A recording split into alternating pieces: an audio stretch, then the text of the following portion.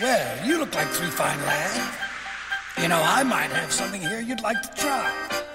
Something to make you feel real good. There's a myriad wild and wonderful ways to say no. No thanks. No way. Better learn a few and take 'em wherever you go. No thanks. No sir. If your pal says let's get high, Here's a practical reply. Go ahead, let fly, spit right in his eye and say no. There's a myriad international ways to say no. Those drugs are so boring. All around the world, the smart guys are giving up dope. I'm in training for football. People in they just say no. And they tell me that works fine. Cause the bottom line's to show me trying to say no. Now you could say beat it, get lost, get out of my face with that stuff. but that could be tactless. You may prefer cool, like this. I'll catch you guys later, okay? I've got too much homework. It's rough. I'm late for my baseball game and I'll miss my My ride. kid sister needs me. A hamster died. Hurry home. There's no time to kill, so I'll catch you later. Like heck I will. There's a myriad wild and wonderful ways to say no. Guess I'm And allergic. a good excuse is something you never outgrow. That's my complexion. When your pal say let's get wrecked, Must drop your self-respect. Go on, push, eject, protect yourself, get up and go. Be the first one on your block to say. yeah, forget it, Doc. Try a couple of those wonderful ways to say no. Push up the next one. Woo! There's myriad, zillion wonderful ways to say no. Step back, no demonstrate. There's myriad, zillion wonderful ways to say I remember growing up watching the All-Star games with Major League Baseball, the NBA, the NFL Pro Bowl was always a big deal. But have you ever heard of a cartoon All-Star game? Well, let's get into that. Welcome to the St. Canard Files, a Darkwing Duck podcast. I'm your host, Will Santana, and Hey, I'm alive. And the co-host today is Mike Russo. How's everyone doing? how's it going, Mike? I'm good. And also joining us is our friend from the UK, Tim Partridge. Hi. How's it going, Tim? Well, thank you. Good to hear your voice again, Mike. It's been a while. It's been a very long time. Yeah, it's good to be back for this episode. Oh yeah, man. It's good to hear Mike's again, man. It's been so long since me and you have recorded together. But unfortunately, we're not doing a Darkwing episode today, man. No, we're doing something very different. Okay, before we get into something very, very different, Mike, and Tim, I'm not too sure if you've been reading the Darkwing comics, Mike. I know you haven't been too fond of them. Has it grown any? You still the same? It gotten worse to you? Where you at now? I'll tell you this much. I actually liked Negaduck #1. Mm-hmm. That wasn't bad.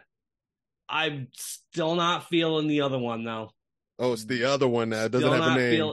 Still not. What is it? These issues are already been titled, so it's just Darkwing Duck, and I'm just not feeling it, man. But Negaduck is very good. I actually really enjoyed that, and I guess perhaps part of why I stopped doing the show is that I felt like after a while it would just be me ragging on these things, and Mm-hmm. I don't want to be a downer. That's not fair to the listeners. That's a part of it.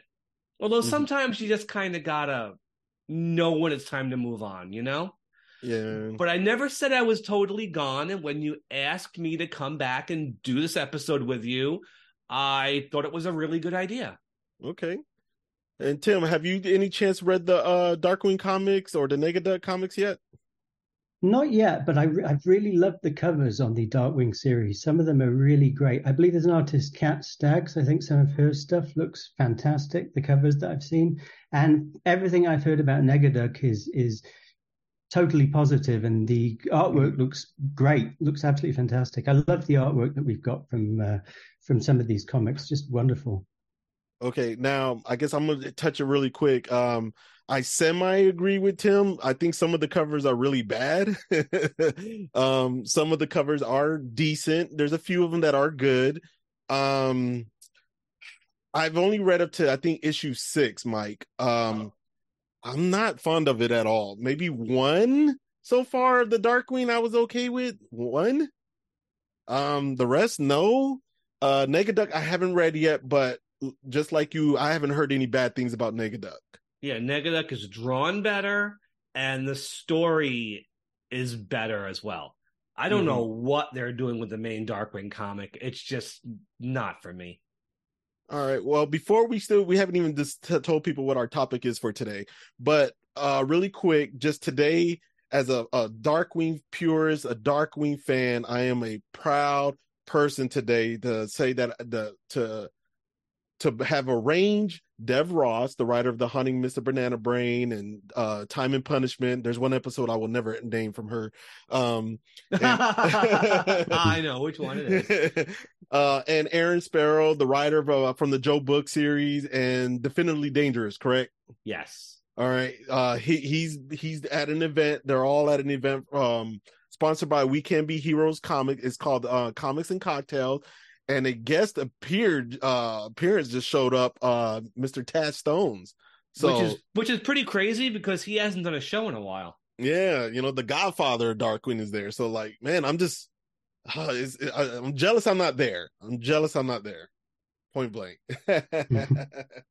All right, so Tim, why don't you let our people know, what are we reviewing today? What are we discussing? What are we talking about?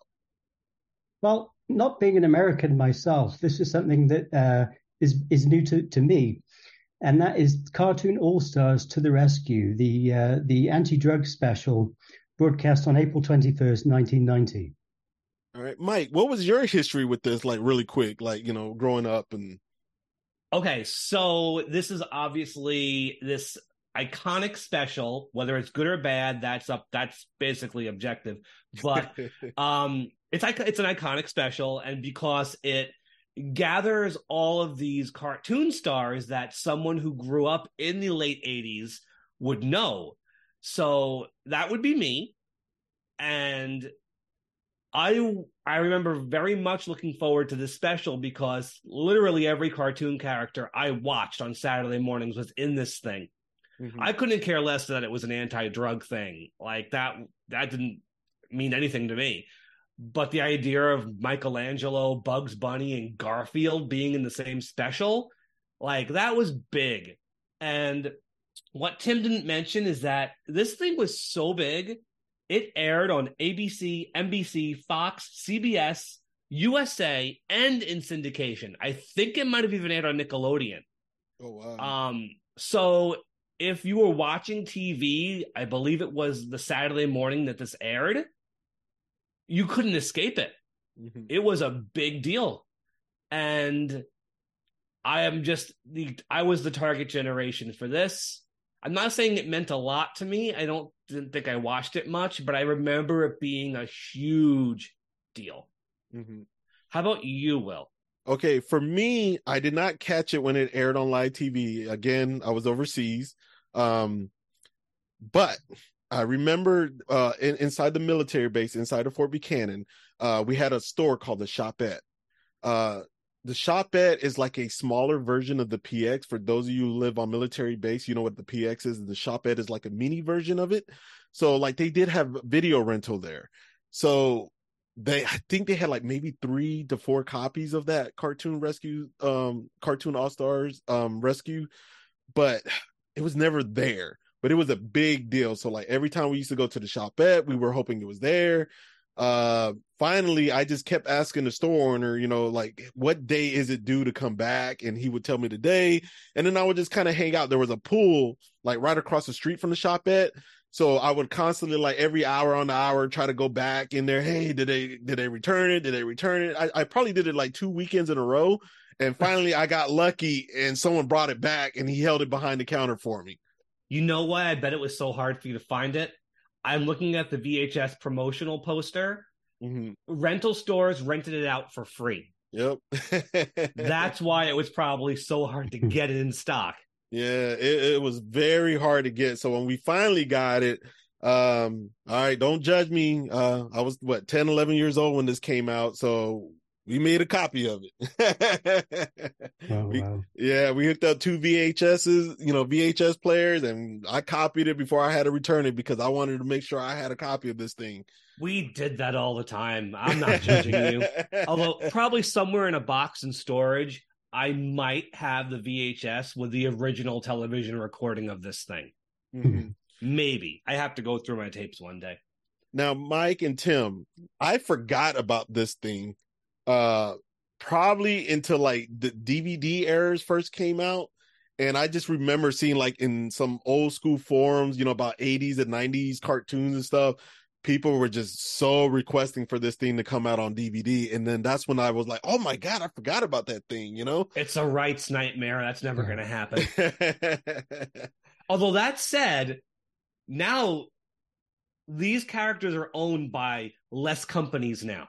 Mm-hmm. I mean, when this came out, the Muppet Babies weren't owned by Disney, and Nickelodeon didn't own Garfield or the Ninja Turtles. So you could probably do something like this and get less companies involved. I mean, it's never going to happen, but it's kind of funny, isn't it? Yep, definitely, man. But I think what keeps this popular today is people love the crossover idea. Like, whenever people talk about Who Framed Roger Rabbit, the main thing they discuss is, wow, isn't it amazing how Warner Brothers and Disney cooperated for this?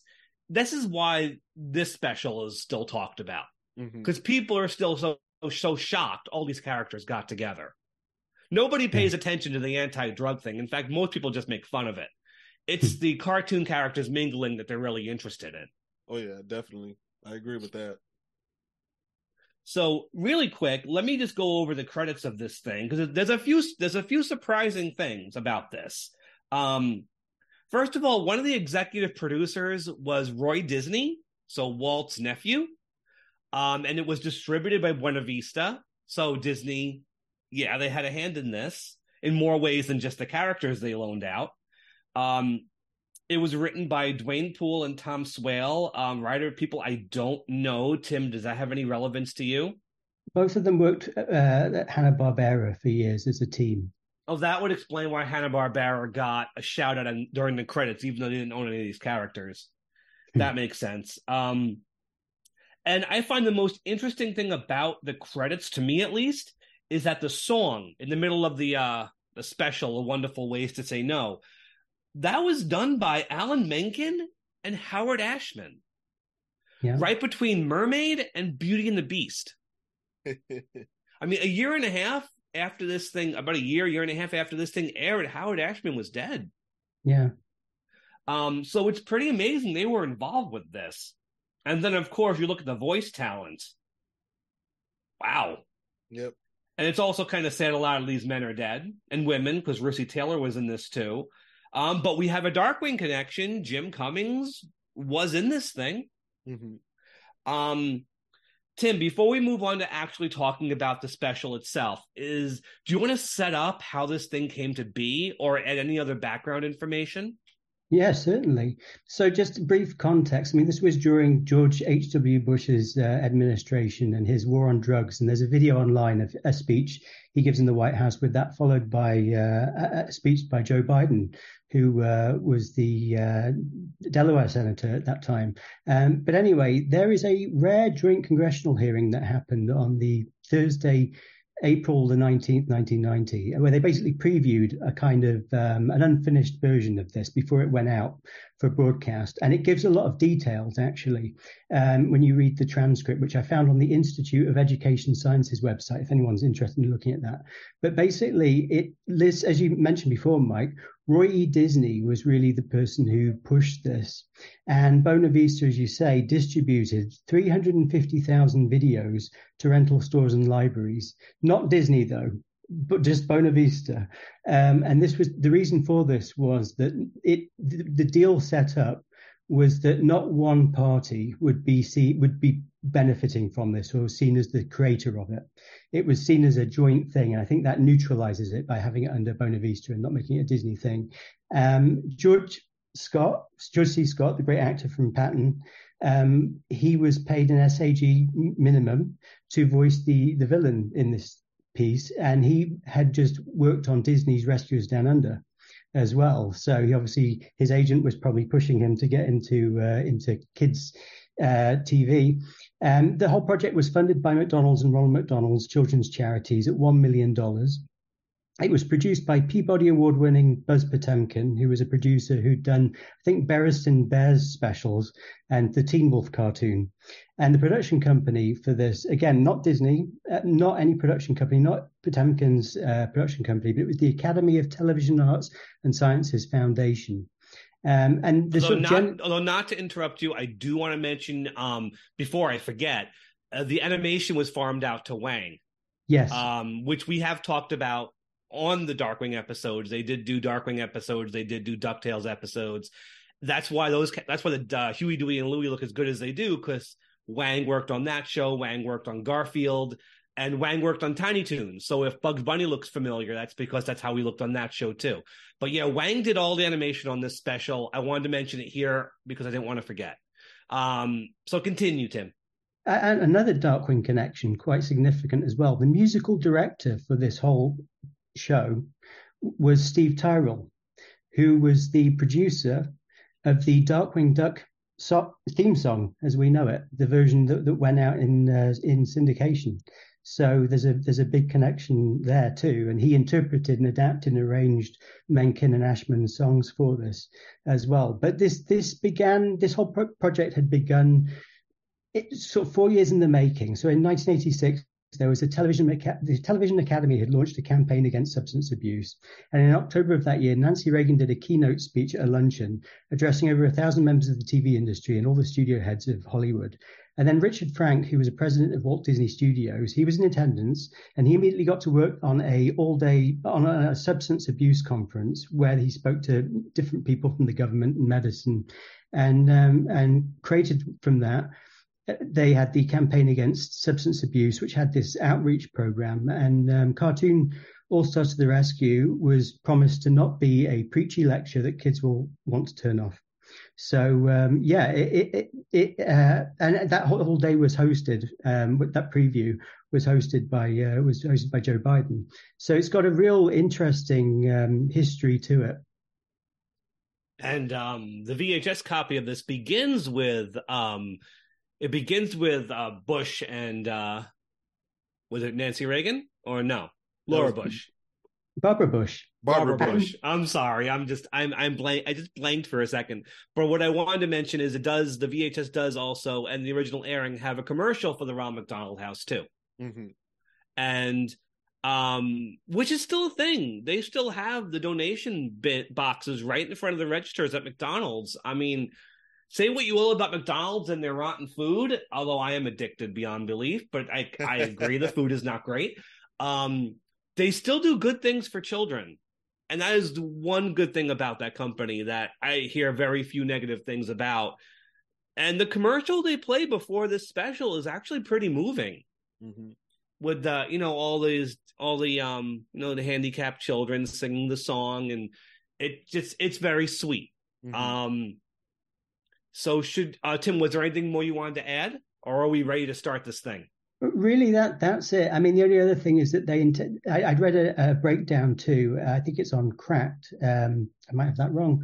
But that would be so funny. Is it? I think I've got that wrong. I'm thinking it'd be so funny considering the subject matter. It was in Cracked. Yeah, absolutely. But there's a good oral history of this where the writers talk, and they kind of mention about Christmas Carol being an influence on this, and I think you can also see a bit of, I think, the Pinocchio, the boys turning into donkeys. There's an element of that there. So it's got that's an interesting breakdown, and worth checking out too. I do wonder how much Roger Rabbit's success kind of paved the way for them to get all these characters together, because it has to have had some influence. It's definitely possible. Definitely possible. You know what, Mike, before we get into this, I want to ask you and Tim something. Before we start this review, which character was you the most drawn to see? Like, I have to see this because this character's in it. Here's my 1990 answer, and here's my 2023 answer. Uh-oh. In 1990, 100% Michelangelo. Because while all the rest of these characters' stars were pretty much fading by 1990, aside from maybe Pooh, Ninja Turtles was still white hot. I think this was right around the time the first Turtle movie came out. Yeah. So Ninja Turtles was still the big thing. Yeah. Alf, Smurfs, Alvin and the Chipmunks, those guys were fading. Ninja Turtles was huge. That got my attention. In 2023, it would have been when I watched this for this episode we're doing, it was Bugs and Daffy. Completely Because- swapped. Yeah. Okay. Because I will tell you, I love Darkwing Duck. I don't know if I've really said this on the podcast, but if you were to ask me who are your favorite cartoon characters of all time, Mhm. I would say Bugs Bunny and Daffy Duck. I've never really said that on the podcast because it's a Mhm. Disney Darkwing kind of thing. Mhm. But Daffy Duck and Bugs Bunny are like the greatest cartoon characters ever. And at this point in adulthood, I recognize that. And that's what I was looking forward to most when I watched it this time. Although 10-year-old me went nuts for Michelangelo. How about you, Tim? Mike absolutely nailed it. 1990 me would be Michelangelo, 100%. 2023 me, George C. Scott, because I just think that's just incredible. Oh, wow. Okay. I would say for me, 1990, it was a tie between Michelangelo and Huey, Dewey, and Louie. It was Right. definitely a tie for me back then. Now, and as an adult, it's the Muppet Babies because I cannot find them anywhere. That old G Muppet Baby stuff. I know Disney did a reboot of it, and it's modern version of it, but Yeah. like that old school version, I just can't find it anywhere, man. There's a variety of reasons why they won't legally release it anymore. I remember Katie Lee saying she wasn't happy about that because she was Rolf. Is it the music and the Star Wars references and all that stuff? I think it's two things. I think it's all the footage they use in Muppet Babies that even apart from Star Wars, there's stuff in there that Disney does not own the rights to. Second, I think Disney would just prefer to bury it so they can keep the newer version around as the definitive Muppet Babies. That's what Katie Lee seemed to insinuate. They want to bury this to keep the newer version more relevant. But I think all the rights issues with the original show is the real problem because Disney just doesn't want to spend the money. It's a shame. Yeah. I think anything Henson did should be on DVD, but a lot of it isn't. Dang. All right, So it's a shame. So Tim, you want to go ahead and take us away and let's get this plot and let's get this review going, man. Okay. So firstly, and certainly on the copy that I saw, there's a video graphic presenting Cartoon All Stars. And then we see into what I believe is film footage of George H.W. Bush and Barbara Bush stroking their dog. And it's two shots. We've got one that develops from kind of a wide, I think, or it's I can't remember if it's a close up to a wide or wide to a close up. But Bush says, make the right decisions, stay away from drugs and alcohol. And they sort of summarize the plot very briefly. But that's these two shots and they look cute with their dog. And then we we fade out and then we fade in. And we see hillsides and a white picket fence, kind of perfect Norman Rockwell middle-class neighborhood. And you can kind of see behind this hills and stuff. And we move over to a big, really very, very big upper middle-class house. Did either of you live in a house like this? Nah, man. That's like No. TV homes, man. All cartoon characters' homes in the 80s and early 90s were much bigger than mine ever were. Yeah, and they all had the picket fence, The thing that I noticed, actually, even at the beginning, is as soon as it begins, maybe, you have an answer for this. I noticed that they are trying to show everything from a like a miniature person's perspective. So it's like the camera is really low on the ground, looking up, and everything looks distorted. And I don't know, later on, we're kind of going into the character's mind with drugs and things, and everything kind of goes out of control. But just at the beginning, it's like they're setting everything up as small. And then we move into the bedroom of Corey in this big house. And she is the sister of the protagonist, Michael. And again, we're seeing lots of these kind of small miniature people perspectives. And we go down onto the ground and we see a comic book filled with Smurfs. And Papa Smurf is woken up because actually just before this, a piggy bank, which is resting on the side of a table, is taken by a hand out of the doorway. And so Papa Smurf says, "What's that noise?" And it alerts everyone. He says, I was smurfing like a baby. I'm just laughing because, like, as a child, I didn't see the relevancy to seeing that the Smurfs were like watching somebody steal a piggy bank in somebody's bedroom, you know. But like, and as an adult, I'm like, that's a little weird. A comic book with the Smurfs, you know. They also treat this as the biggest scandal. Yeah. Well, you know, comic book with the Smurfs were a comic before they were ever a cartoon. Well, Mm-hmm. so I don't know if this is like a knowing reference to that or just a way to get them into the special. But, you know, I will say that whenever the characters show up, they're drawn like they're supposed to look. They're voiced by the people who voiced them. Even some of the music, like they play the music from that is associated to the characters. So the characters, when they appear, it's like super legit. Yeah, I agree. I would You feel co-sign like, that. hey, it's the Smurfs. You got Don Messick as Popper Smurf. You got Barry Gordon as Brainy Smurf. I don't know where Smurfette is, though. You don't see her. But it's the Smurfs. Like, there's no corners cut. It's just these characters that we've been watching on TV our entire lives, because I grew up with these guys. Yeah. It's the Smurfs. Yeah, And so it makes it really weird. They're all going to be talking about marijuana in about a couple of minutes. Yeah, so when they jump out of the comic book, we finally get, I believe Alf and Garfield were next, right? And Kermit the Frog. And what's really weird, and I'm just going to add to what I said about the miniature point of view thing. Mm-hmm.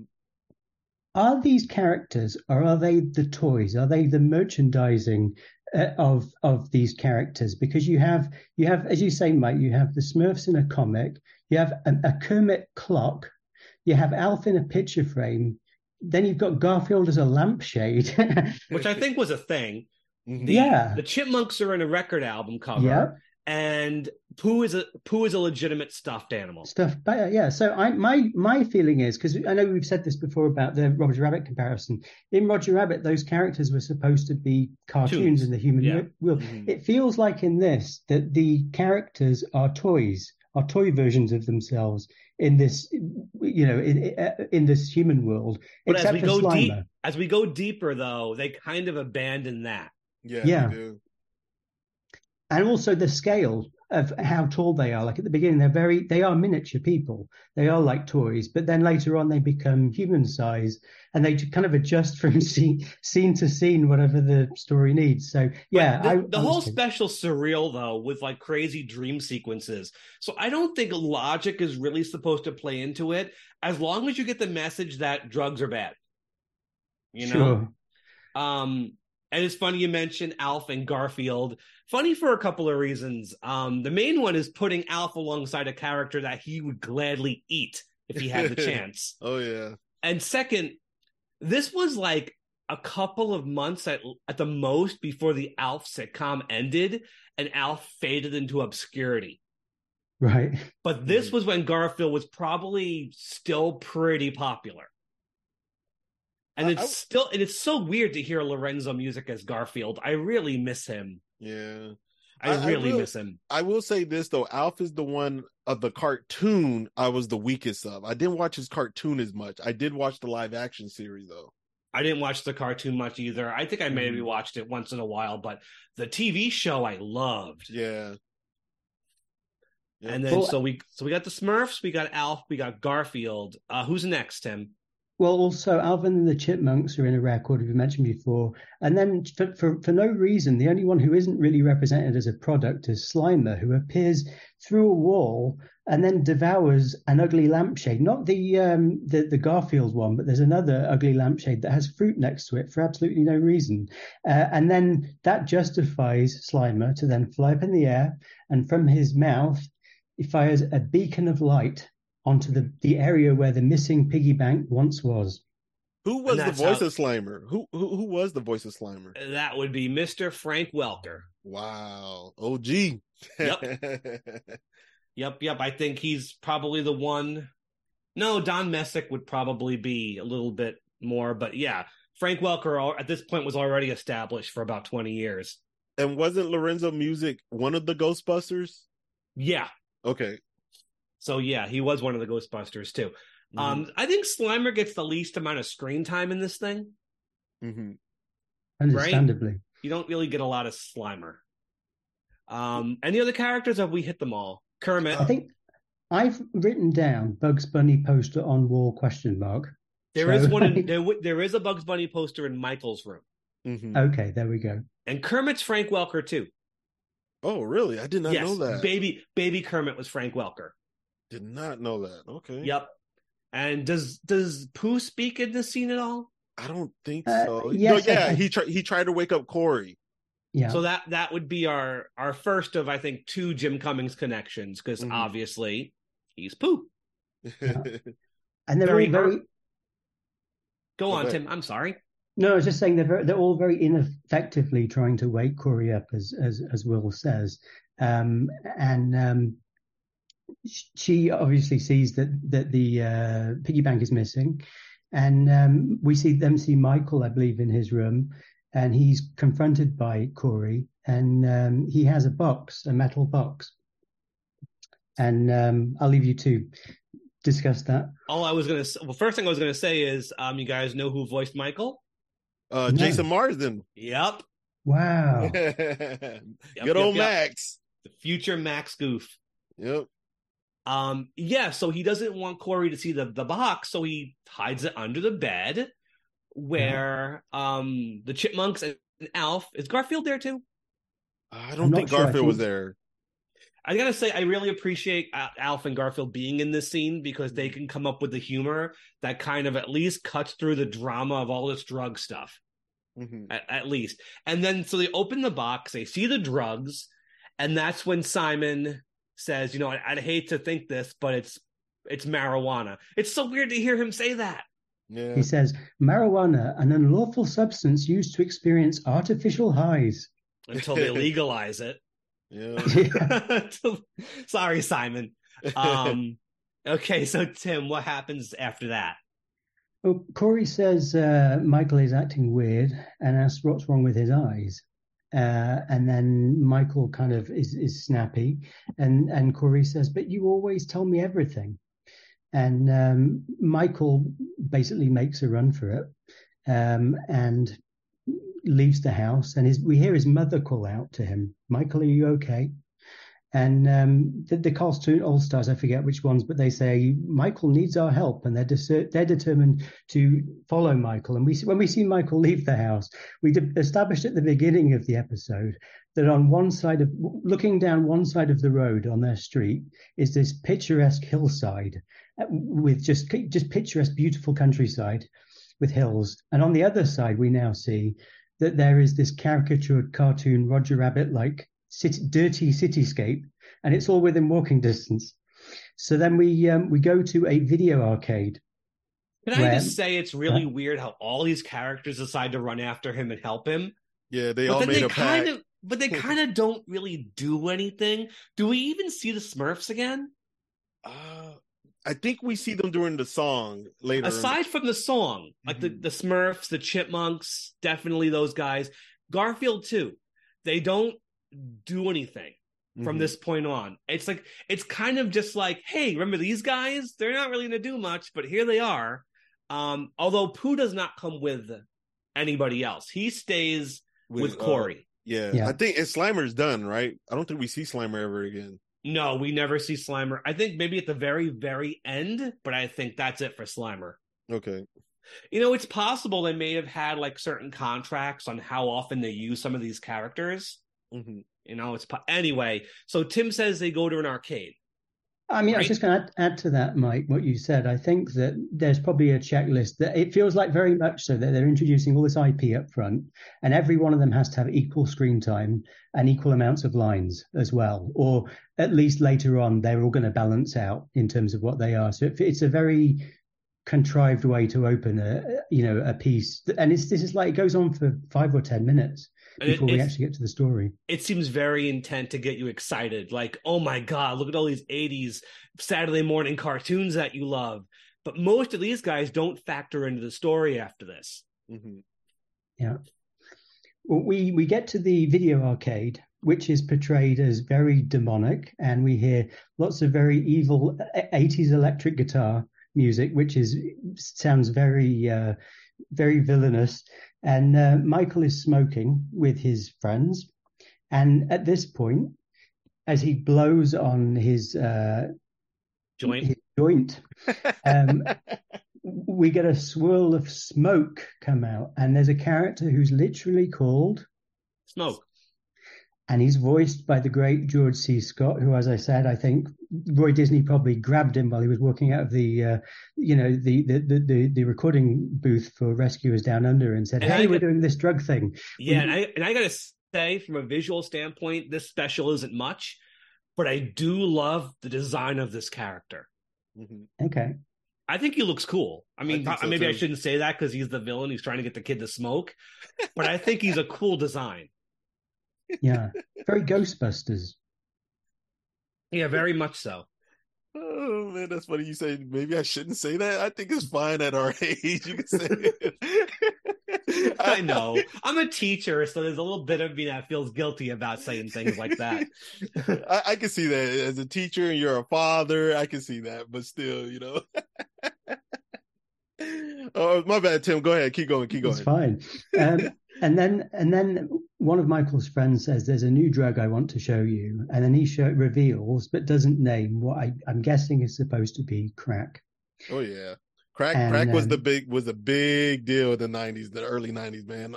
I remember the first time I even heard of crack was from that movie New Jack City with Wesley Snipes, and Right. they made crack a big deal in that movie. That's all I kept hearing about in the '90s. It was the new version of cocaine, and it was cheaper. I have to say, I'm glad in a way they did introduce the crack, because if this entire thing was just about marijuana, it'd be a lot harder to take it seriously. Yeah. But that's just my personal opinion. As someone who, I mean, it's legal. As someone who has done that, it's not a big deal. And if the whole special was about it, it'd be very silly. So introducing harder drugs was probably a smarter way to go. That's just my own opinion. I think if they've been consistent with one or the other, because I think this idea of leaping, one introduces you to, I mean, what it's trying to say in the show is that the peer pressure, it's about the peer pressure, isn't it? People saying, try this, don't be a baby, try this.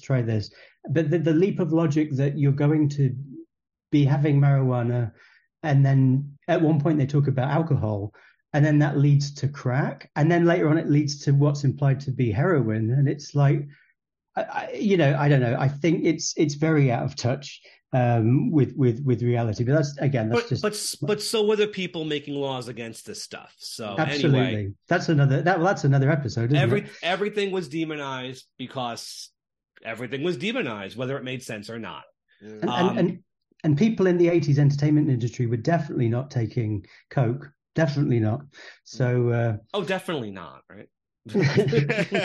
It's just really funny we're talking about this right now, because I was already watching Cheech and Chong movies at my age, so it was like, to me, weed was like, I couldn't wait to at leleast try it one time. So it was like, well, it was the 80s. Do a lot of coke and vote for Ronald Reagan. That's a Mystery Science Theater joke. So the cops show up, at least you hear the sirens, and all the kids make a run for it. Michael dashes down an alley. You see a big cop shadow on the wall. And then who should show up but the man, your boy, the man, the greatest cartoon character of all time, who's like so above every other character we've already met. It's not even funny. Bugs Bunny. Have you noticed before, as he's coming up and when they're running out of the arcade, the way that they've drawn and the way that they've done the layouts for the backgrounds of this alleyway, they've made it to imply a prison. And remember, this is a time of where all mass incarceration was a big part of the war on drugs and Bush. And you can see, like, as Michael's running towards the wall, it's got barbed wire over the top of it, like a prison. And there's one, if you're really sad like me and you go through this frame by frame, you can see that in the background, you can see a silhouette of a skyscraper that's meant to look like a prison tower. So it's implying the idea of he's going to go to prison. I mean, that's how heavy-handed it is. But look at a joint, you're going to jail. Yeah. Yeah. Okay. So Bug shows up, and then he's taking Michael to a time machine, correct?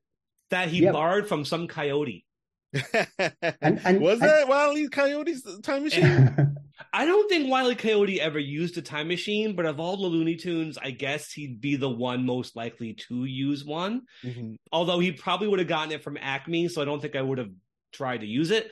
But I will say this was a year maybe after Mel Blanc died. Wow. So this is one of the first times I can remember that Bugs Bunny talked and it wasn't the real OG. Mm-hmm. I mean, Mel Blanc is... Frank Welker has nothing on Mel Blanc. So this was one of the first times he spoke without Mel Blanc. And I think he sounds like Bugs Bunny, Mm-hmm. right? Yeah. So where do they go? Where does he take him in this time machine that he borrowed from a coyote? Well, we go into black and white mode, and the episode turns into structurally Charles Dickens' A Christmas Carol, and he's taken back in time. Because everything in the past is black and white, says Bugs. and just- that's when they show like Michael as a kid where he has a shirt on with an M, so we know that's Michael, right?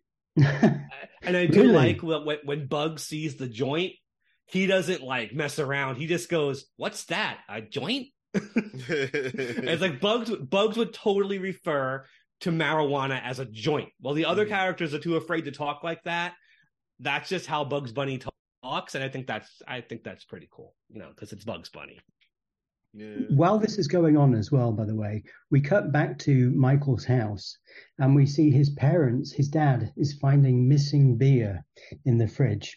Mhm. And I mean, it's very sexist how this is all kind of laid out, because you've got dad is very like an alpha stereotype, and mum, it looks like she's from a 1950s sitcom doing the dishes or something. I didn't even notice that. I did not notice that.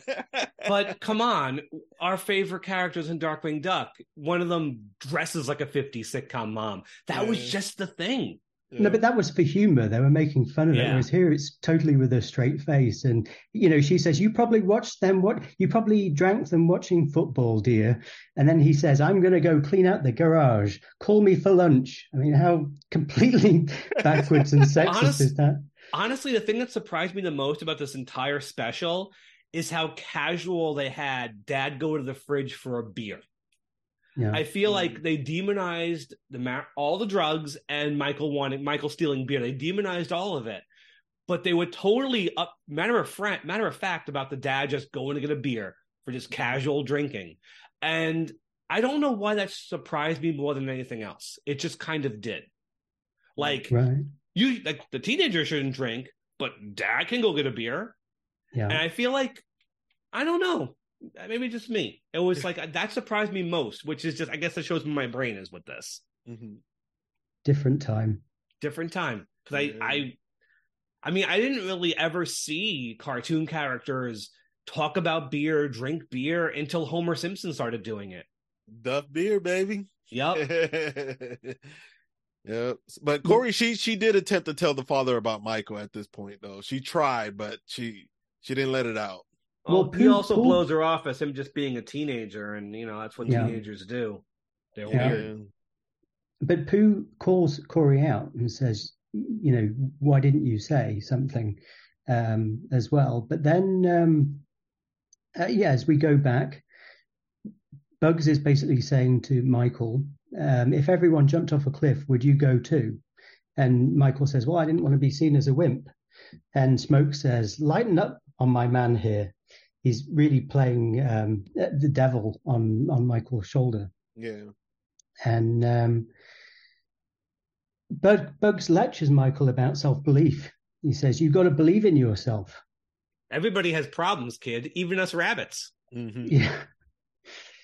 And I think at this point Smoke says, but I make him feel good. And at that point, Bugs takes Smoke and he literally inflates him like he's a physical object, like he's made out of rubber at this point, and uses this to illustrate drug abuse. And then he as he's blowing him up and he's saying, it gets worse, it gets worse, it gets worse. He says, is this what you want, Doc? Really? And then Bugs is definitely a character you want on your side in a situation like that. Yeah. Is this the last we see of Bugs? I think so, ain't it? During the song, and I think at the very end. Okay. Yeah. So then Corey tells her dad that she's worried. And as you said before, he says that's part of being a teenager. Right. And I noticed Dad is holding a box, and it says I couldn't work out what this was, but it says KLIY on it, and it's got a nuclear sign on it. And he what is Dad's job? What is he storing in the garage? Maybe he created the Ninja Turtles. I noticed whatever those letters were on the box, and I was like, what does that mean? But I didn't dwell on it too long. Yeah. Well, and then I think we get the scene where they're like in the park or something, yeah. right? Michael's getting peer pressure from his friends. It's a guy and a girl. Yeah, that's right. And at that point, and they now explicitly say that crack is the new cool drug. Yep. And Smoke is impressed by this.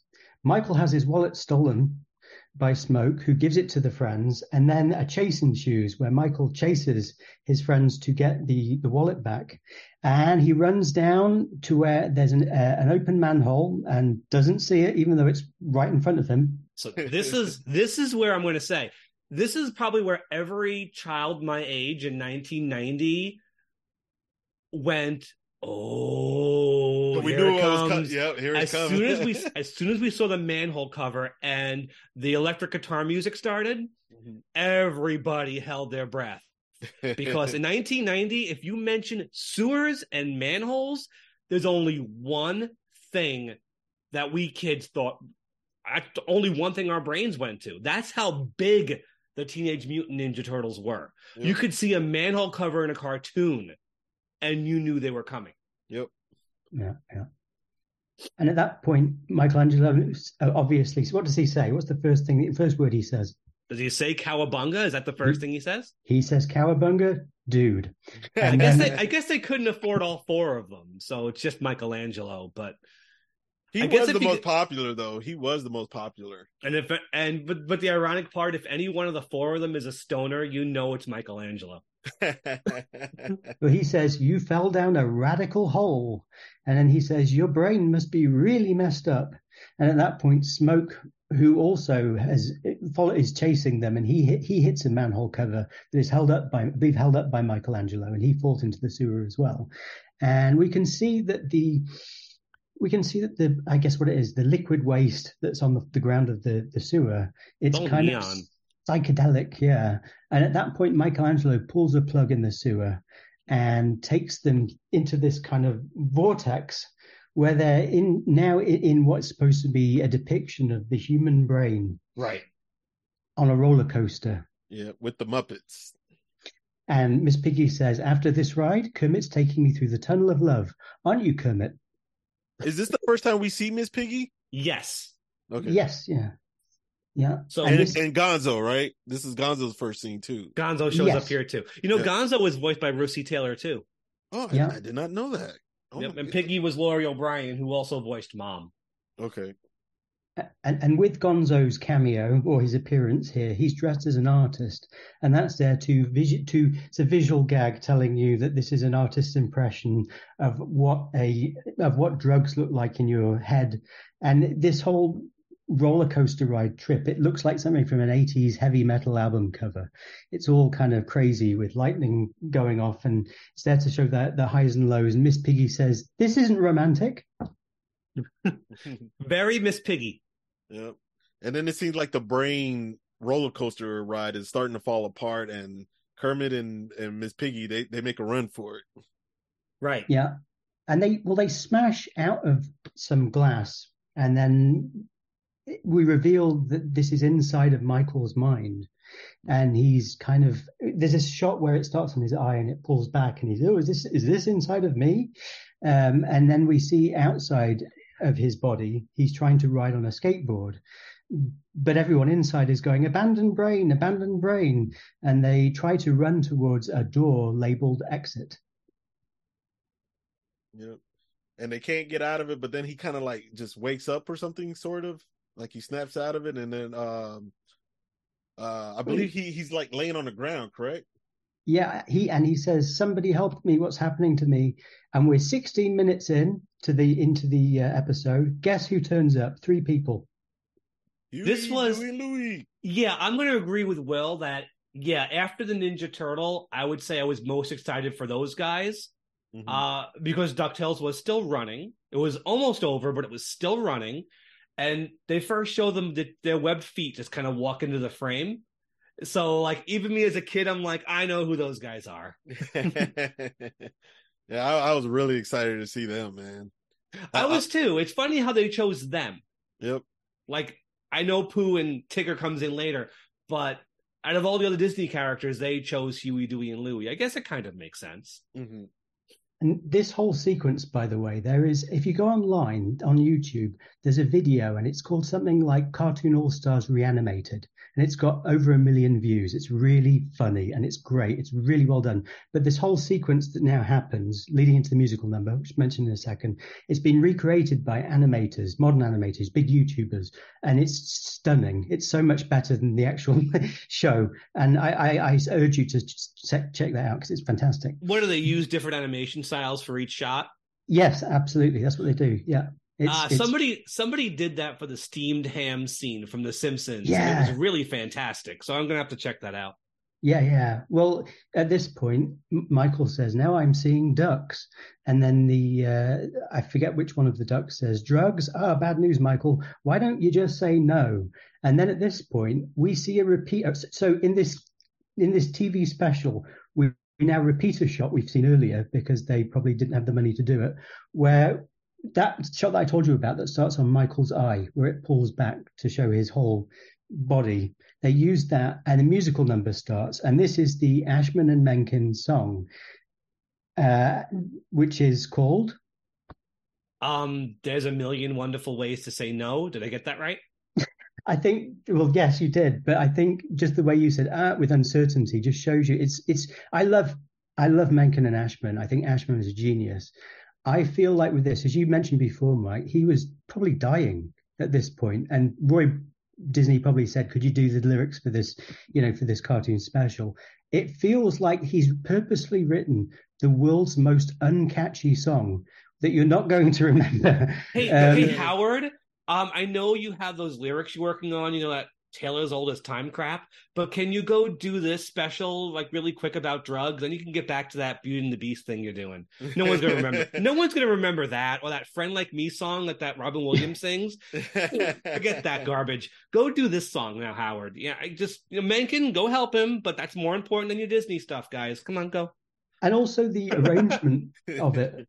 I was going to say the arrangement of it as well. Like, when you think of 80s catchy kids theme tunes and things like the Ninja Turtles, etc., you think of like rocket, they've got these kind of rock and roll keyboard type things and it's really catchy. Whereas here they've decided to arrange it like a 1930s Broadway musical number. Well, that's Menken and Ashman, man. Mm-hmm. And it feels like they just, yeah, Roy, I'll do that TV special for you, but I get to do whatever I want. That's what it feels like. Also, think about the voices doing this song. You've got Huey, Dewey, and Louie, Baby Miss Piggy, and the Chipmunks. That's not a very relaxing sound for the ears. No. Good point. Yeah. And never thought of that. Garfield shouldn't sing. Yeah, and then it's like, if you actually listen to some of the lyrics of why they tell you to say no, like, it's like that's the dumbest excuse that I would ever hear. Like, if I was getting peer pressure from my type of friends, because of my complection. My hamster died. Yeah, my hamster died. Like, they wouldn't care. They're still gonna keep trying to peer pressure me, I was like, that made no sense. That was dumb. That's not gonna work. Tigger shows up in this scene. Yes, he did. Jim Cummings, not Paul Winchell. Mm-hmm. And Bugs is there. Bugs does not get a line because he goes to say, "What's up, Doc?" And Alf covers his mouth. The nerve of that alien. The nerve of that alien. Well, in one of the verses, they, for no reason, say, there's a million international ways to say no. And then we cut to a shot of Gonzo dressed in lederhosen standing next to the Berlin Wall. But that's Gonzo. You don't question Gonzo. The Berlin Wall. Was the Berlin Wall still up back then? It had just fallen down. So it was that was absolutely cutting edge. But the idea to take that and to sort of tastelessly, use imagery of lederhosen, like stereotypical German Bavarian stuff next to this very current affair thing. It's just and just in one shot as well that no kid's going to really pick up on. It's nuts. It's absolutely nuts. But the bridge, actually, okay, the bridge of the song where Garfield says, "Now you could say, beat it, get lost, get out of my face with that stuff." That line has been stuck in my head for 35 years. Whenever I think of the song, Garfield's line is all I remember. I don't know if it's because it's so different from everything else or Garfield's voice is so different, but I've never forgotten that line. Yeah. And this is, I think, I love the pace. This is really classic Menken Ashman, I think. It's a brilliant bridge. And as you say, Tigger gets in there too. I mean, there's a point where Baby Gonzo says, "I'm late for my baseball game and I'll miss my ride." Tigger says, "My kid sister needs me." And Alf says, "Her hamster died." Like, so, it's lovely little staccato. The hamster didn't die. Alf ate it. And the song ends when Baby Piggy actually karate kicks the camera and breaks the screen. But I actually made a note of this because she kicks the screen and it cracks. But then it doesn't, like, you'd think that the scenery would then fall down around her. That would be the logic. But no, the glass just disappears and she falls back down and it continues like it never happened. Their animation budget probably wasn't very high. So crazy. But at that point, Michael wakes up from the nightmare and goes for his drugs box with the smoke. And I noticed, actually, I made a note of this. In his room, you can see that he's got a weird poster of a dog on his wall, like this really creepy poster of a dog. Did you notice that? Yeah, I thought it was Spud McKenzie or something. It might. Well, that was his heyday, wasn't it? Yeah, it could be from Budweiser. Spud McKenzie. Mm-hmm. They also have, in the background, you can see a Zeppelin model hanging from the ceiling. And I'm wondering if this is a metaphor for the Hindenburg, because his mind is going out of control and he's about to crash and burn all the humanity. Yeah. Maybe we're thinking too much. Maybe they just ran out of stuff to fill in. I'm sure, like, they get a basic design of these backgrounds, they throw them over to Wang, and they just paint what they want. I think a lot of the time, because look at how weird some of these posters are. I mean, this thing probably had a very strict deadline and budget. Yes, absolutely, and especially with so many characters. That's where the money went. Yeah. I mean, wouldn't it be brilliant if they had sent this over to TMS or something? But, Wang, it was one of the cheapest studios. The money spent to get things like Slimer, go to Columbia and get Slimer. And I'm sure Alf didn't come cheap because the guy who owns Alf is it's a piece of work. Mm-hmm. So that's where all the money went. I think from what I read, though, most of it was SAG kind of minimums that they were paid just to get it made. So somebody must have been pocketing something somewhere. I don't know, because I, like you, I don't really see this feels like like a Chip and Dale episode or a DuckTales episode, like a filler episode that they would do just because they, just a low budget one where visually this is a low tier episode of DuckTales or Rescue Rangers. Visually, That's absolutely all this is. No effort went into making this look nice. No. Yeah. Okay. So, like, back to the plot though, this is where I believe Corey was asking Michael to speak to their parents, correct? This is correct, yeah. Corey knocks on the door. And he physically hurts her and she runs away. And Smoke says, "You did the right thing, pesky brat." Isn't this when they tossed Pooh in the cupboard or something like that? Yeah. They tossed him in the cupboard, and then I think Alf. This is when Alf takes him through the closet door, right, into the mirrors. Yeah, but he's reflected in the box, and I think at this point, I'm just looking at my notes. He basically takes Michael into a large hall of mirrors. We kind of go into kind of circus, freak show, fairground imagery at this point onwards for all the stuff that's happening in Michael's mind. But he shows Michael himself as a reflection, and Michael looks like a zombie. And Alf really lectures Michael at this point. Another line that I've always remembered is when Alf goes, "Wrong, flag on the play." Always, never forgot that. When he said it this last time I watched it, I'm like, I knew it was coming. Yeah. And then he takes him to the door that says, "The man in charge." Yeah, it's a plaque that reads "the man in charge." And we then go into the office. And who is the man in charge sat at the desk of this office? It's Smoke. It's Smoke. And at this point, Corey sneaks into Michael's room and finds the box. And Smoke tells her to open it. And Pooh, at this point, warns Corey not to listen to Smoke. Oh, this is the point, actually. Oh, yeah, sorry. this is where he throws him in the cupboard. That's right. Right. Yeah. Okay. Smoke did it, not Michael. Yeah. Okay. Yeah. And Smoke says, he doesn't get out much, but I do. And at that point, Smoke convinces Corey to use the drugs. But then we cut back to the fairground, and Michael is trapped in a funhouse roller coaster.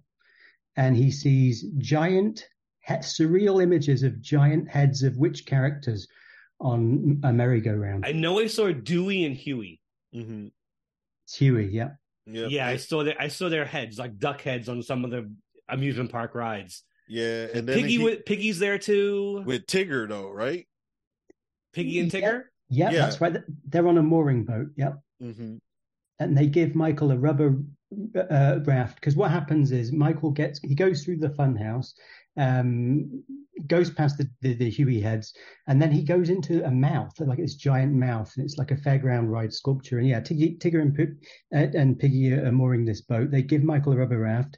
We hear more scary electric guitar solo music playing and really dramatic electronic drums to really sell that Michael is in danger. And Smoke says, scared to try something new. And the scenery at this point is going really like full creepy carnival. And we see Michael fall on a hammer challenge ride and bottles. I don't know why, but that scene always reminded me of like a Beetlejuice type look. Yeah, absolutely. It always did. Yeah, yeah. Mm-hmm. It's the ride from hell, isn't it? Yeah. And at that point, Michael falls into a sewer vortex, and he's weirdly, surreally spat out by Miss Piggy, who is drinking a drink. So his scale is all over the place. He's changing sizes. And Michael then goes to see a clairvoyant at the fairground. Yep. And this turns out to be... Go ahead, Mike. This is your second favorite boy. Yeah. Sometimes I think he may even, overbugs. It depends on how I'm feeling. It's Daffy as a fortune teller. Yeah. And he gets basically not only my favorite bit in the entire thing, but also another one of those bits I've always remembered. Instead of a crystal ball, he pulls out a bowling ball. And he mentions like your future is very dark or something like that. And Michael's like, you're looking into a bowling ball. And Daffy goes, all right, that explains the 7-10 split. And then there's a sound effect of pins getting knocked over in the background. Mm-hmm. It's such a great Daffy bit. It's funny just to be funny, in a very bleak special. I enjoy that kind of humor, which is what I think characters like Bugs and Daffy should bring to the table before this gets too dark. Daffy's not in it as much as Bugs, but I appreciate that he's there. Mm-hmm. Yeah. And then there is we've talked about it being quite an artless exercise, this episode, but there's actually quite a nice transition that happens where we see the ball, the crystal ball, and we see the hands, I think, of Daffy, and we transition to the hands of Corey holding the box and with the drugs, and she wants to bond with Michael by taking the drugs, and Smoke approves. And at this point, everything gets much darker. What happens now? Do we remember? That's when he runs into the room, right? Michael runs back into the room. Well, before that, in true Dickens Christmas Carol fashion, Daffy says, your future lies behind those doors. And inside, we see Michael laid on a table, and he has green skin. Oh, yeah, that's right. The zombie look again. He's very much holding a heroin syringe as well, or a very off representation of one, which I noticed that. I was going to say, easily the most morbid shot in the entire thing. Yeah. Yeah, yeah. Because for a second, it looks like he's laying in a coffin. When you first see the long shot of him, you think he's dead. Yeah, yeah. You use, you lose. Yeah, Al said that, I think. Okay. That sounds like an Alf line. Yeah. Well, at this point, in my notes, I'm not sure where the geography is here. We think we're jumping between that world and also the house, the bedroom. But at this point, Piggy says, "We care about you, Michael." And Huey, Dewey, and Louie say, "Believe in yourself." And Michelangelo says, "You're excellent just the way you are." So, yeah, they really apparently care for him. Yeah, and then Michael finally goes running back into the room, correct? And he knocks the box out of Corey's hands. Mm-hmm. And at that point, he finally stands up to Smoke. And what does he decide to do at this point? He tossed him out the window, and I think he lands in a dumpster. That's in a garbage right. truck. Mm-hmm. Yep, absolutely. And then Smoke warns us, and I believe, how long has it been since this came out? 33 years. Mm-hmm. He says, "I'll be back." So watch out, everyone. Yeah. Then Michael says, "I'm sure we'll see you again." Something like that, right? Well, it doesn't mean that Michael's completely over any addictions he had. You know, Yeah. it's not like doesn't mean he's kicked it forever. People relapse, Mhm. which is the scary part. You know, this Smoke guy is not going to go away. Yeah. But And really, if it's not Michael, it'll just be somebody else. Mm-hmm. well, at this point, all the cartoon characters gather into a poster on the wall, which we kind of see earlier as really not very well done Wang background earlier. And Pooh at that point reappears from the cupboard, and he says, "I thought I was going to miss something important." And they all gather and pose in this unified poster, like in real life. And then Michael and Corey say, "Let's go and see Mom and Dad." And following this, we cut to the credits, and we hear credits.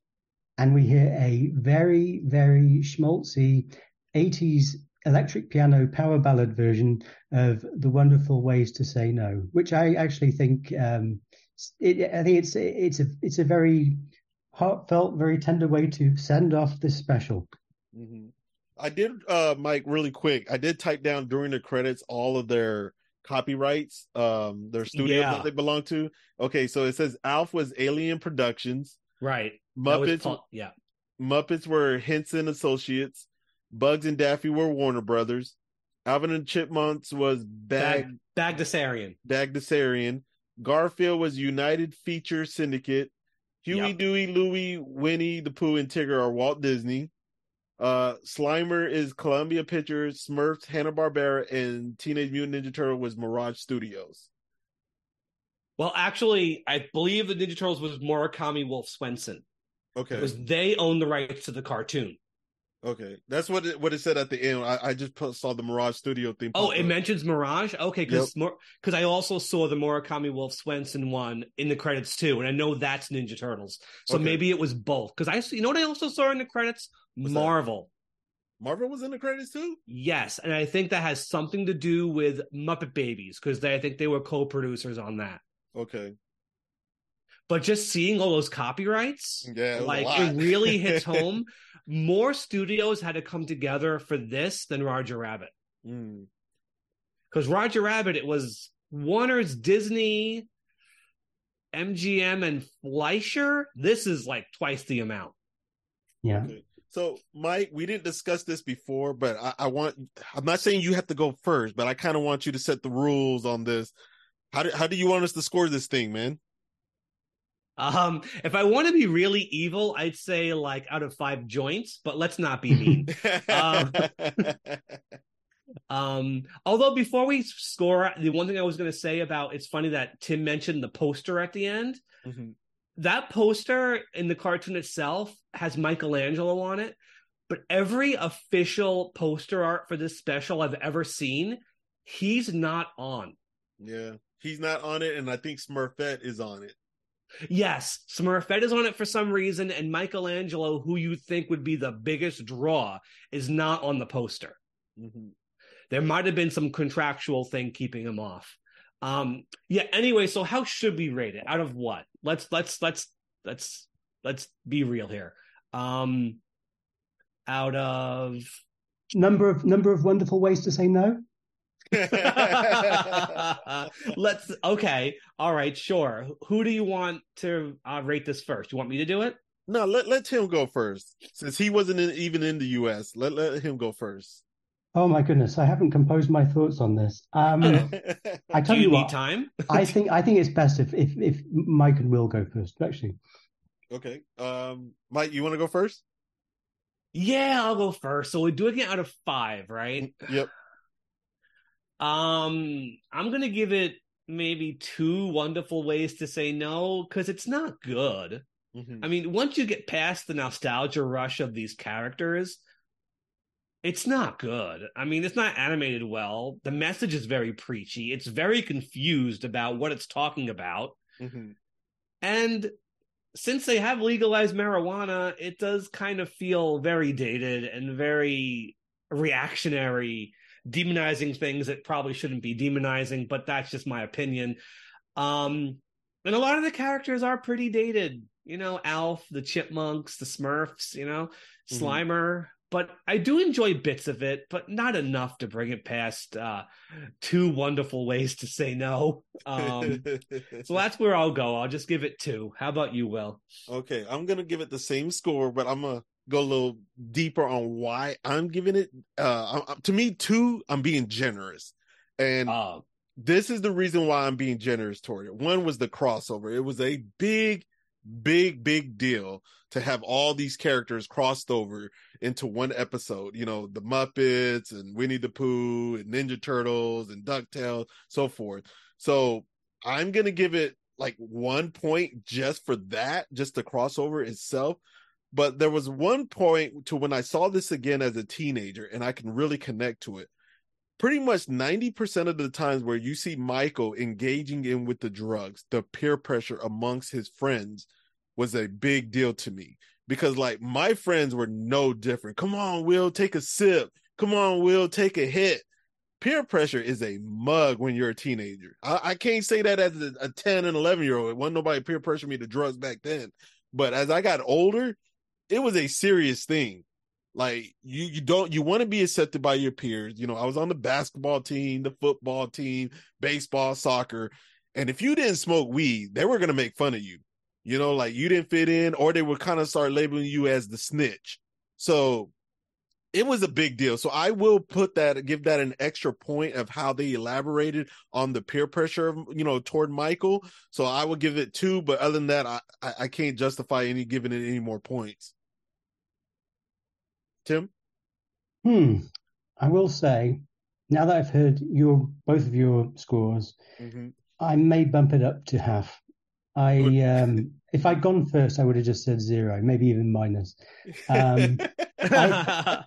I think when I first heard about this whole thing, I thought, wow, the idea of having all those IP characters, if we said the kind of Roger Rabbit of Saturday morning cartoon, that sounds amazing. And when I watched it, I was just appalled by how out of touch it is. And it's made by people who, didn't understand drugs. And it's a very, very complex, very sensitive subject matter, but also they didn't understand or care about kids' cartoons. And when you read that hearing that I mentioned before, the one that's hosted by Joe Biden, that's more entertaining than this episode. From a story point, a script writing point of view, it's terrible. It begins with introducing so much IP. It's inconsistent in its storytelling, its tone as well. Like at times it's deathly serious, but it's also presenting very, very cartoon, very broad, stereotype versions of the world and people. It feels like, do you remember the Darkwing Duck episode Comic Book Capers, when Pinky Muddlefoot was writing the Darkwing comic? And she's just absolutely just making it all out to be plastic and just not what it is. That's what it feels like. And I don't put that down to the writers. I think it's conceptually just a bad idea that shouldn't have been made. And I actually really like, there's a TV show called Galaxy High, and there's an episode of that, an anti-drugs episode of that. And that's fantastic because it doesn't specify things exactly. It kind of alludes to drug taking. And I urge you to check that out as a better example. I'm sure I haven't seen that in a decade or so, but I remember it thinking that's kind of interesting. So yeah, I'm sorry, guys. Half a no. Okay. A way to say no. Hey, I'm not mad at you, Tim. I'm not mad at you because it's not good. I could have been meaner. I mean, I'll be honest. it's kind of a really embarrassing special. It's not something I want to be watching with other people. Like I waited until the last minute to watch this before we recorded because I did not feel comfortable watching it with anybody else in the room because it's really corny. And it's just, if I had never seen it before and I was like, hey, I asked my wife, let's check this out. But the fact that I'm aware of it and I know what happens in it and I know it's terrible just made me uncomfortable watching it unless I was alone because it's just really cheesy. Maybe I could have been harder on the score, but I guess just the thrill of seeing these characters, despite what Tim says about them not being used right, if you've grown up with them, it is a bit of a thrill. But once you get past that, it's a complete mess. Yeah. Okay. So I'm on eBay right now, and that VHS is going pretty high, man. I'm seeing it all over the place from $49 to $75 to $68. Which is crazy because that thing was everywhere. Yeah, $30. This is or best offer. It's all over the place. $60, $200. Somebody has it for $200. Oh, it's a sealed version. But no, it's never going to be on DVD or Blu-ray, though. So if you want an official copy, this is your only way of getting it. I mean, it's all over YouTube. Yeah. Yeah. You can watch it for you free. can't see it. Wow. I see another person has it for $250 and it says it's sealed. And he has a photo of it showing proof that it's sealed. It's not even open. So have we put this special to bed, guys? Yeah. There's just one thing I wanted to mention quickly, which I think is a nice way to kind of reflect on a positive side of it. And it's from the cracked.com oral. It was cracked.com, by the way, the oral history of Cartoon All Stars. Again, that's very funny. It's cracked considering the subject matter. But there's this one segment, I'll just read it, where it quotes Jim Cummings. And it says, they originally had Winnie the Pooh saying to one of the kids, well, if ever you're on the street or a playground and someone offers you a joint, tell them no, just say no. And Jim Cummings apparently told them, he can't say that. Winnie the Pooh cannot say if someone offers you a joint. He could say if somebody offers you a smackerel of honey and you don't know them, tell them no. You know, that type of thing. I said, give that line to a Ninja Turtle. They could probably get away with it. And he said it was just an odd dynamic because I'm very, very, very protective. These are my guys, and I'm very propriety over them. I watch over them like the special characters they are. Who lives in a forest surrounded by a handful of other characters? He doesn't know what a joint is. Yeah. But like I said before, they gave that term to the right character. Yeah. If Pooh couldn't say it, I'm glad Bugs did.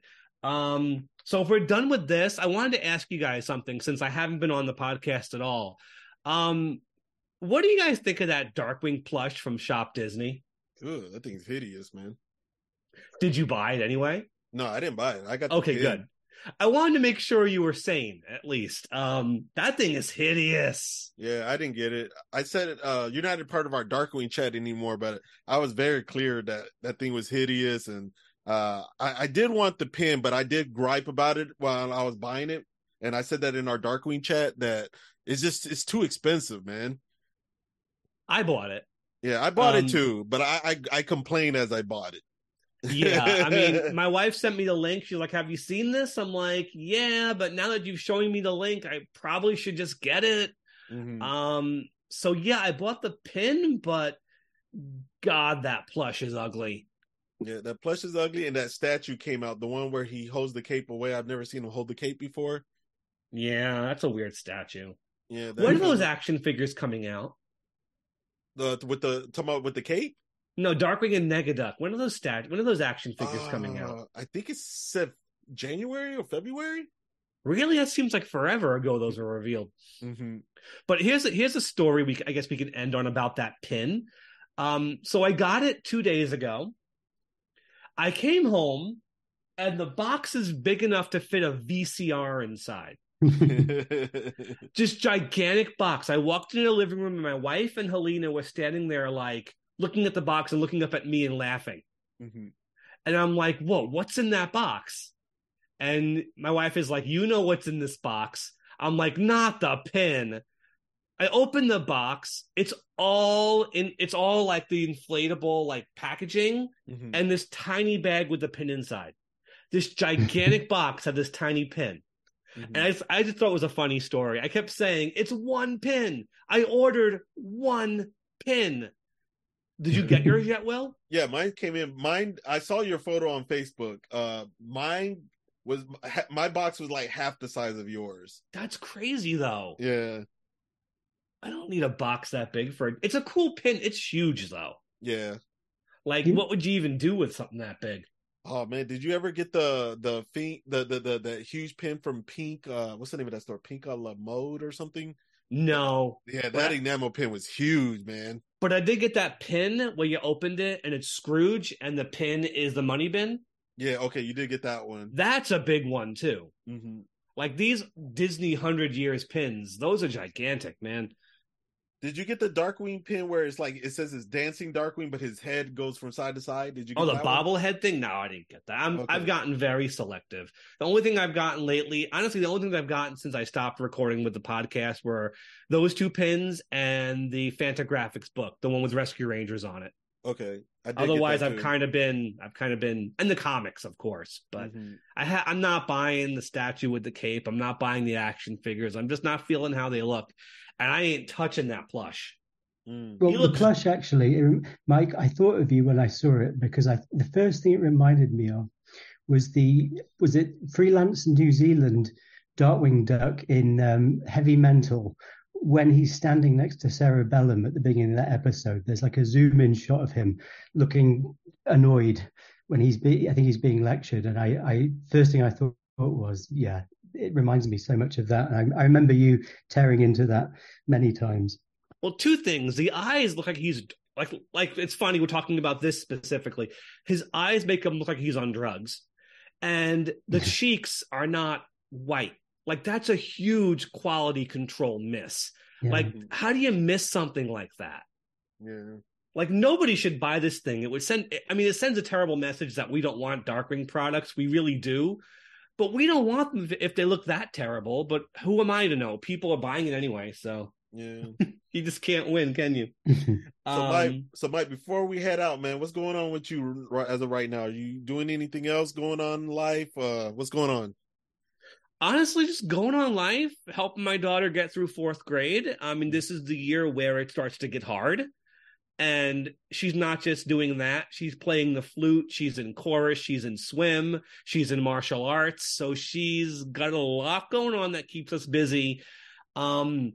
Me, since I've kind of like stepped back a bit from the Disney afternoon stuff, I've really just kind of more embraced my Godzilla hobby more than I had been lately. So I recently bought a 4K player for some 4K Godzilla DVDs that are coming out in Japan. I'm really excited about that. Mhm. I bought a new TV, and it's just now we're just getting ready for the holidays. I did go to a Godzilla related convention yesterday. It was a small little pop-up thing. It was the first thing I've been to in a while. I'm just trying to keep busy and just, Okay. live life, How about you, Tim? I'm actually working on something that I may talk to you about later, I Oh, think, okay. without giving Oh. too much away. Okay. Um, Okay. Yeah, maybe when we're off mic, but yeah, I would love to see one day as well. I'm not working on this, but I'd love to see a Disney Afternoon soundtrack release. If anyone from Disney is listening to this and they can get that memo somewhere, then please, I would love to have that. Okay. Well, with me, really quick, guys. As y'all know, I morphed into an agent out of nowhere. I have not hit my 2-year anniversary yet. That'll be on December 4th. But I'm around 30 clients now. I just Wow. not on my website yet, but Daniel Logan, I just picked him up this past weekend. For those of you who don't know who Daniel Logan is, he played young Boba Fett in Attack of the Clones in Star Wars, and he was the voice of Boba Fett in Star Wars The Clone Wars. I just picked him up. I got like 7 Honkai Star Rails. So if you are a fan of that game, request my people. I got like 4 or 5 Genshin Impacts. I got like 6 Avatar: The Last Airbender. I recently just picked up the Cabbage Man from Avatar: The Last Airbender. How do you keep track of all these people? It's a lot, man. And he's also the voice of Jackie Chan from the cartoon series. I think it was called Jackie Chan's Adventures or something. Yeah, that was it. Yep. I'm missing some people. I got several new people, but my client list is just growing. I am growing as an agent. So those of you who follow me on social media and comment and stuff, I appreciate your support. I never thought in a million years I would be an agent, Mike. Never. And for those of you who always ask when are me and Mike were returning, me and Mike had a discussion through text messages maybe a month ago, and we do plan to pop up just quarterly, just maybe once every 3 or 4 months. Yeah, when we come up with something that justifies it, because we're both busy. Mm-hmm. But I think Stan and Tiffany are doing a great job. I listened to what they've been doing. They're doing a great job. Mm-hmm. Oh, and just one last thing, Mike, you're aware of this. Tim, I think you might be aware of this, but the St. Canard Files is part of something that will be popping up in December. And oh wow. Yes. So Mike, you're fully aware of what's going on, correct? Yep. All right. It's exciting. Yeah, it's definitely exciting. Basically an opportunity came up and I wanted to put my foot in something in Darkwing in this lifetime, but I could not have done it without Mike's blessing, since he helped me create this podcast. So he gave me the blessing and it's full throttle. Maybe we can give an announcement soon, but I know right now we're not legally allowed to. No, we're not. Mm-hmm.